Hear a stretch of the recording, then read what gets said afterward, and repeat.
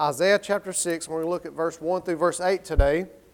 And the title of the message today is this: I saw the Lord. I saw the Lord. This is a very familiar passage, I'm certain, for you. But I believe the Lord wants to speak to our heart today as we look at this and read about Isaiah, as he has this amazing vision, this amazing encounter with the Lord, this visitation, if you will. And we can apply several different truths to our life this morning. So Isaiah chapter 6, starting in verse 1, says, In the year of King Uzziah's death, I saw the Lord. You see now where I got my title. It took me a long time to try to figure out what I needed the title, and there it was right there. Amen. It says, I saw the Lord sitting on a throne, lofty and exalted, with the train of his robe filling the temple. Seraphim stood above him, each having 6 wings. With 2 he covered his face, and with 2 he covered his feet, and with 2 he flew. And one called out to another and said, Holy, holy, holy is the Lord of hosts. The whole earth is full of his glory. And the foundations of the thresholds trembled at the voice of him who called out, while the temple was filling with smoke. Then I said, Woe is me, for I am ruined, because I am a man of unclean lips, and I live among a people of unclean lips. For my eyes have seen the King, the Lord of hosts. Then one of the seraphim flew to me with a burning coal in his hand, which he had taken from the altar with tongs. He touched my mouth with it and said, Behold, this has touched your lips, and your iniquity is taken away, and your sin is forgiven. Then I heard the voice of the Lord saying, Whom shall I send, and who will go for us? Then I said, Here am I, send me. Lord Jesus, we come to you this morning. Father God, we ask you to speak to our hearts, Lord. We've enjoyed worship this morning. We've enjoyed magnifying your name, exalting you through music. But God, now we need to hear a fresh word from you, Lord Jesus. God, I pray, Father, that you would just take and anoint me this morning, Lord, that every word that comes out of my mouth would be your word, because we know, God, that anything that comes from me this morning has zero value. We need to hear from you. And so, Father, we're asking you to speak to us. Lord God, if there be anything in my life, Lord, that's unrepentant of, I pray, God, that you would bring it out now, that I might be able to repent, be a clean vessel that you can use. And Lord, once again, we don't ask, we don't hope, but we demand any spirit other than the Holy Spirit of God be gone, and the Holy Spirit of God reign in this place as he already has, and fulfill your good work this morning, your desire, Lord. In Jesus' name, amen. So this morning as we look at this passage, and I know for certain it's most likely a very common passage. You've read this, you've quoted Isaiah as he says, Here am I, send me, Lord, and you've prayed that prayer. But I really want us to think about this vision or this moment where he says, I saw the Lord. What is he saying, man? He says, I saw the Lord. And I think back to our lives, and those moments when we really get into a place where we really block out the world around us. We block out our own flesh and carnal nature, and we really see the Lord, or we have a fresh visitation from the Lord, or we have a spirit of revival rise up in us. There's something that happens pretty much every time that happens. Amen? And I believe that we see this in this passage this morning. I want to kind of address those. So number one, when we truly see the Lord, we have a fresh visitation from the Lord, or awakening, if you will, what happens? Number one, it motivates us to repentance, doesn't it? It motivates us to repentance. Now, I know repentance today is not very popular. In fact, if you turn the television on, you'll find very few folks that call themselves preachers that even mention repentance. But this morning, I don't apologize, amen? The Bible clearly states that you and I need to walk in repentance, and we need to understand that today. But notice verse 5 as we look in the Scripture. It says, Then I said, this is after he sees the Lord, and he sees all this that takes place, from the seraphim flying around, the temple just shaking, and all these things that happen, the smoke filling. He sees the train of the Lord's robe and everything else. And the first thing he says is this: Woe is me, for I am ruined, because I am a man of unclean lips. In other words, he's recognizing his need of repentance. He's recognizing his fleshly nature, if you will. He says, I live among a people of unclean lips. And just for a side sermonette this morning, I want you to see who he addresses first. He addressed himself first, amen, a man of unclean lips. Then he recognized that he lived among a people of unclean lips. There's a biblical truth there that we need to make sure that we take the plank out of our eye before we ever try to remove that speck out of a brother's eye, amen. He says, For my eyes have seen the King, the Lord of hosts. Then one of the seraphim flew to me with a burning coal in his hand, which he had taken from the altar with tongs. He touched my mouth with it and said, Behold, and this is how I know he is moved to repentance, because the Bible tells us that the angel tells him, this has touched your lips, and your iniquity is taken away, and your sin is forgiven. So we know that he was moved to repentance. He was moved to a place where he had recognized, woe is me. I am ruined. I am a man of unclean lips. Listen, I don't know if I told you this last week, but I got saved in September of 1997, September 14th to be exact. Right down the road in Providence, Louisiana. At Providence Baptist Church in Point, Louisiana.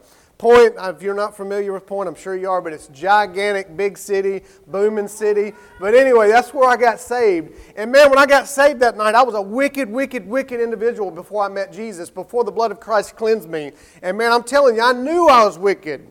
But guess what? 24 years later, every day that I live, as I continue to allow the Lord to really be seen in my life, or for me to really be able to see the Lord and have fresh awakenings with the Lord, and these moments of just realizing truly who He is, man, I realize how just wicked I still am. Amen? The more I get in His presence, the more I see the Lord, the more I realize I am a ruined, wicked, unclean man. Amen? I love what Job says. Listen to this in Job chapter 42. Job chapter 42, verse 5 and verse 6. Listen to what the Scripture says here. Job says this, I've heard of you by the hearing of the ear, but now my eyes see you. And notice what he says. Now my eyes see you. Not just hearing now, but now my eyes see you. And verse 6 tells us this, therefore I retract and I repent in dust and ashes. I'm telling you, there's a lot of folks out there that will say, I know the Lord, I'll walk with the Lord, I've seen the Lord, and people even making lots of money saying they've really seen the Lord, some that have say they've died, they've come back and everything else, but you don't see a whole lot of repentance in their life. You don't see a whole lot of evidence where the Lord is changing them day by day by day. But I'm telling you this today, when we really see the Lord, when we see God, when we have a fresh visitation from the Lord and we are truly awakened to how holy He is and how awesome He is, we are moved to biblical repentance, aren't we? We can't stay the same. We can't continue living how we live. We can't continue in our lazy, often apathetic lifestyles. We are moved to biblical repentance, and we see that in Isaiah today in this passage, don't we? But second of all, not only does it motivate us to repentance, but it motivates us to reverence, doesn't it? It motivates us to reverence. Listen to what's taking place here. I want to back up to verse 2. It says that their seraphim stood above Him, each having 6 wings. And of course, when you see 6 wings, you're like, what on earth is this creature? Why on earth is this type angel? Why do they have 6 wings? Well, guess what? The Bible tells us why they have 6 wings. With 2, He covered His face. This is speaking to us of how reverence is to play out in our lives before the Lord. It says, with 2 He covered His face, with 2 He covered His feet. Reminds us of the Scripture where Moses, remember when he has a visitation with the Lord, he sees the Lord in the form of a burning bush. He hears an audible voice from the Lord, and what takes place? He removes the very sandals on his feet because the Bible tells us he recognizes and he's told that the ground that he's standing on is holy, which speaks of a great reverence that we should have for the Lord. And it says with 2, they flew around, and one called out to another and said, Holy, holy, holy is the Lord of hosts. Do you hear the reverence that is coming from their voice? It says, the whole earth is full of His glory, and the foundations of thresholds trembled at the voice of Him who called out, while the temple was filling with smoke. Can you get a picture of how amazing this moment was? And then, of course, this passage I just read, then I said, Woe is me, for I am ruined, and I'm a man of unclean lips. Listen. We need to be moved back to a place of reverence before the Lord, don't we? We need to be moved to a place of reverence. We live in a generation today where we don't reverence the Lord like we used to. Now, I want to throw a disclaimer out there for you this morning. I am so thankful that I have instructions in God's Word that I can boldly come to the throne room of grace. Amen? I'm so thankful for that. I praise God for that. I'm thankful I can come into His presence. I'm thankful that He loves me enough that He's provided a way through the blood atoning work of Jesus Christ that I can come into His presence. I'm thankful for that. But I had better still recognize that He deserves and demands reverence when it comes to His children. Amen? Now, back years ago when I was a youth pastor, there was this thing going around. I was in Texas at the moment, and there was this thing going around, and people were making shirts and bumper stickers and everything else, and it would say this. Maybe you remember it, or maybe you didn't know. I'm about to break your heart what they would say. And it would say this: Jesus is my homeboy. Now listen, he is a friend that sticketh closer than a brother, but at the end of the day, he's King Jesus, amen? He is Lord. He's not my homeboy. I don't see a whole lot of reverence in this thought that he's my homeboy and we're hanging out. And man, you know the things that are going on out there today where people are just so irreverent when it comes to the Lord and irreverent even when it comes to the house of the Lord. Now, I just want to kind of stop for a second there and give you another little sermonette. Now, I'm telling you, for a long time, we, the body of Christ, pretty much every denomination that I've ever been a part of and had the blessing of being a part and influence, we got it wrong a long time ago. We put too much reverence on the building and forgot to put reverence on the body, amen, where the temple really lives, amen. But we need to take care of God's house. We need to recognize when we come together and worship, this is a place of worship and reverence, amen. We need people to see that in our lives, that we reverence Him. He's not just the man upstairs. He's King Jesus, amen. He's not just the big guy. He's Jesus. He's the King. He's Lord, amen. And so we should reverence Him. And we see that example in this Scripture. We see it even in the angels as they cover their face, they cover their feet, because He's to be reverenced. Because as they said, and we understand, and it's biblically true, that He is holy, holy, holy, amen. And when we're drawn in His presence, man, it reminds us of that biblical truth, doesn't it? I love the song that Mercy Me has been famous for the last, man, probably 20 years now. I Can Only Imagine. Every last one of us have heard it. We've sung it time and time again. Probably walked through many of funerals where that song has been played or sang. But one part of that song I love, and I'm trying to get it right. I already admitted to you, I struggle with music. I love it. I love music. I love worshiping our King. I'm going to talk about that in just a moment. But I'm trying to remember. It says this. It says, when I come into His presence, will I sing His glory? Or then it says, will I be able to speak at all? I can only imagine. Y'all know what part I'm talking about? And then there's another, I don't know if it's that song or another one where it says, will we be able to even stand? And I'm telling you, when we are truly in the Lord's presence, we see Him. It moves you to a place of reverence where we want to just fall face first. You remember this, don't you? Even those wicked, being used by the devil himself, soldiers that were looking and pursuing Jesus before the crucifixion. I think it's in John's account of this. Remember this? Where they come and he asks them, he says, who are you looking for? And they see Jesus of Nazareth. You remember what happens? Go read it. They fall face first. And it wasn't out of a biblical reverence they had. It was just out of reverence that God showed them that they needed to have for Him. Amen? And more than once that happened. They fell face first. And so I'm just telling you today, we need to make certain that we are humble before the Lord, allowing Him to see the reverence that we have for Him and who He is. He's not just the man upstairs, amen? He's King Jesus. He's the Lord of Lords, the King of Kings. So it motivates us to repentance, motivates us to reverence, and then third of all, what I just mentioned, it motivates us to worship, doesn't it? We see verse 3, I just quoted this. He says, one called out to another and said, holy, holy, holy is the Lord of hosts. What are those angels, those seraphim, as they flying around and they're proclaiming, holy, holy, holy is the Lord of hosts. What are they doing? They are worshiping Him, amen? They are worshiping Him, they're exalting Him, they're magnifying Him, they're lifting Him up. And I'm telling you today, when you really see the Lord, it moves you to a place of worship. Now, I was sitting on the front pew, but I think I heard a pretty good majority as we got into the mode of worship this morning of folks singing.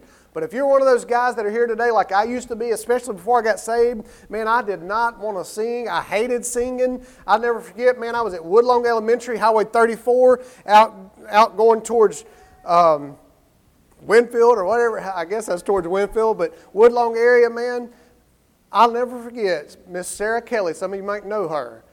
She would come to our school every Christmas, and she would have a song that she would want our classes to do together. And I didn't realize it, but they all had a biblical meaning. And I'll never forget the year that I remember the most. We were singing this song, and it was called Santa's Not the Only One Coming, for Jesus is Coming Too. And I'll never forget, man, my mama's like, I was in first grade at this moment, and she's like, you're going to sing. You're not going to embarrass me. You're going to get up there and sing. You're not going to be playing around. You're going to sing. And I'll never forget this too. And teenagers or young kids, don't listen to this part. You don't need to hear it. Well, I had a friend, supposedly a friend, who gave me some of the best instructions I ever got as a first grader. He said, Greg, if you just say watermelon, watermelon, watermelon, it looks like you're singing the words. And I did that entire time through that Christmas program. Watermelon, watermelon, watermelon. And Mama thought I was singing. But guess what? September 14th of 1997, when I was born again, man, I grew to love singing. Amen. I love singing about the fact that Santa's not the only one coming, but Jesus is coming one day. I love singing praises to my King. Man, as I mentioned a while ago, I can't read music. Man, I get off key. A while ago, I jumped one. I don't know if you caught that, Brother Eddie, but I jumped from not shore to shore, but to forevermore right then and there. And I realized, like, oh, man, I'm off. But, man, I don't care. I love singing. Amen. I love worshiping Him. He is so worthy. I spent 21 years of my life exalting Greg, exalting this world, singing the world's songs and living for the world and doing all the stuff the world had for me. But when I truly saw the Lord on September 14th of 97, and I've been blessed to see Him at times, even in my life now, as my life goes on and my testimony grows, I love worshiping the King. Amen. I love singing praises to Him. I love singing about what He's done, what He's doing, and what He's going to do. I love exalting Him and just making the devil feel like an idiot. Amen. I love it. So it motivates us to worship. Holy, holy, holy is He, they said. They scream out. They shout out. And then fourth of all this morning, I mentioned this last Sunday, but I want to mention it again because I see it here as this truth that it motivates us to have grateful hearts too, doesn't it? Verse 5, the Scripture says that He says, woe is me, for I am ruined, because I am a man of unclean lips, and I live among a people of unclean lips. For my eyes have seen the King, the Lord of hosts.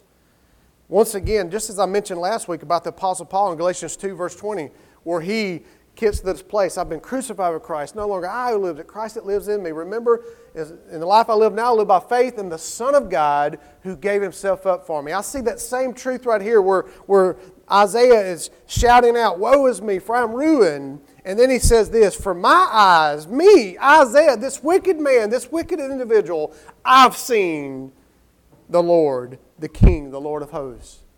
He let me see Him. I believe he's shouting with a grateful heart there. Amen. He's moved with a heart of gratefulness. Listen, in Psalms chapter 8, verse 1 through verse 4, we see this as a psalmist kind of mentions a little bit of this in my opinion. He says, O Lord, our Lord, how majestic is your name in all the earth. He's having a little worship service, really, isn't he? Who have displayed your splendor above the heavens. From the mouth of infants and nursing babes, you have established strength because of your adversaries to make the enemy and the revengeful cease. Now notice what he says here. Verse 3 and 4 is really what I want you to focus on. He says, when I consider the heavens or your heavens, the work of your fingers, the moon, the stars which you have obtained. In other words, he's just amazed by God's creation, what God spoke into existence. It's not, when I consider that, the psalmist says, I look at all that. Verse 4, he says this, what is man that you take thought of him, and the Son of Man that you care for him? Man, have you ever really just come to the place where you realize how awesome God is? Where you see God in all of creation, as Romans 1 tells us? Man, you see God. You recognize how holy He is a while ago, how we should reverence Him, how we should walk in repentance, and then you stop and think, who am I? I love Casting Crowns also. I mentioned Mercy Me. Casting Crowns, Mark Hall's written some of the most unbelievable, most biblical, awesome songs I've ever sang in my life. And he wrote one entitled, Who Am I? That the Lord of all the earth would care to know my name. Man, are we moved to truly being grateful that God, I didn't deserve it. I still don't deserve it. I'll never deserve it, but He still calls me by my name. He still loves me. And as Galatians 2:20 says, I read last week and preached on, He gave Himself for me. Amen? Woe is me. I'm wicked. I'm ruined. I'm a man of unclean lips. But my eyes have seen the King, the Lord of hosts. Man, we need to be grateful. Amen? And then fifth of all this morning, I only got 2 more points this morning. It motivates us to repentance, to reverence, to worship, to a place of worship in Him, to have grateful hearts, but also motivates us to do God's kingdom work, doesn't it? It motivates us to do God's kingdom work. After this entire experience, we see all that takes place. Isaiah sees the seraphim. He sees the Lord. He sees the train of His robe. He sees all that takes place. He recognizes his repentance and his need of reverence in the Lord, and he's moved to worship and everything else. Then comes about where God kind of clears everything out and He begins to address the situation. And it says in verse 8 that Isaiah hears the voice of the Lord saying, "Whom shall I send, and who will go for us? Then I said, Here am I, send me." I want to tell you another thing today. When you and I really see the Lord, whether it's through salvation or along our path as a believer in the Lord, where we're awakened, where we're revived, when we see Him afresh and anew, we have a fresh visitation from the Lord, it moves us to a place of desire to do God's kingdom work. It moves us to a place to where we too say this from our hearts and we mean it. Here am I, send me.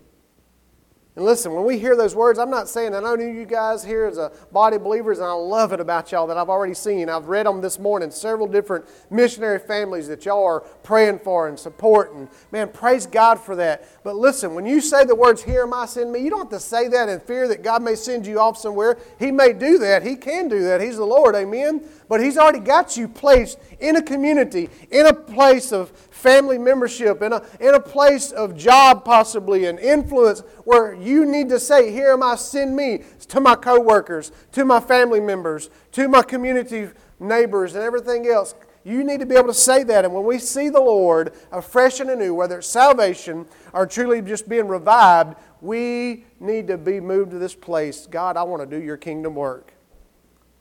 Man, I'm 45 years old right now.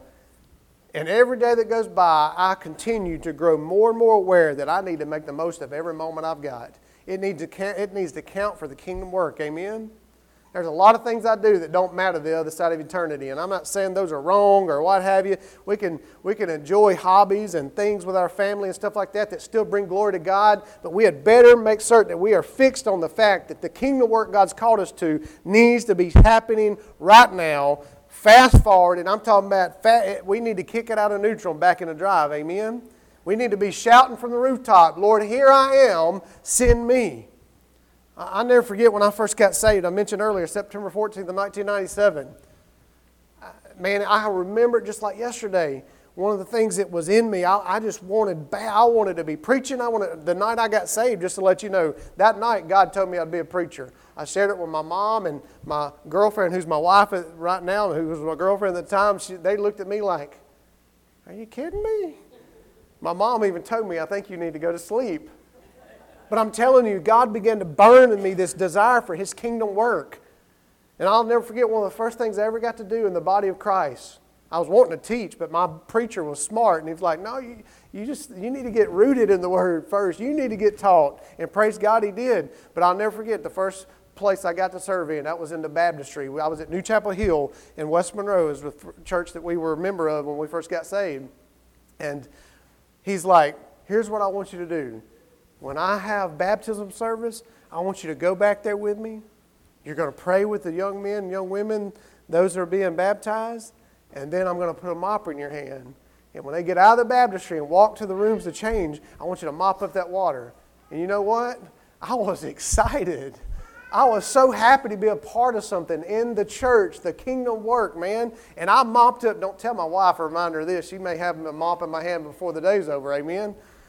But I remember that because it was God's kingdom work taking place. I got to hold the hands of people who had just gotten saved and join my pastor in prayer and praying for them before they went into those baptismal waters, following the Lord in obedience as we see Jesus do. And man, I was so moved by that. And man, I'd mop that water with a smile on my face. And I just tell you, I hate mopping, I hate sweeping, I hate folding clothes, I hate all those things. But I loved every minute I got to mop up that water. Why? Because it was the kingdom work. It was for something not temporal, but for something eternal. Amen? It's so powerful. And man, from there, I remember stepping in place. I was an encourager in a Sunday school class. Next thing you know, I was teaching Awanas, and I'd have little boys and girls come up to me, memorizing Scripture and quoting it back to me and stuff like that. And I tell you, I just wanted to do anything I could for the kingdom. But you know what's so sad? is often we grow out of that, don't we? We get to a place where we're a little comfortable, maybe turn a little more inward, what we want to do, maybe not have time for it. Oh, that's exhausting. I've done my part, whatever the excuse is.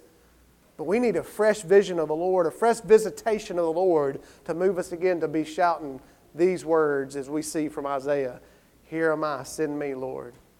Not conditional, not a list of do's and don'ts, what I will do and what I won't do, God. Don't ever tell God that, amen. It's not going to work very good. Say this, here am I, send me.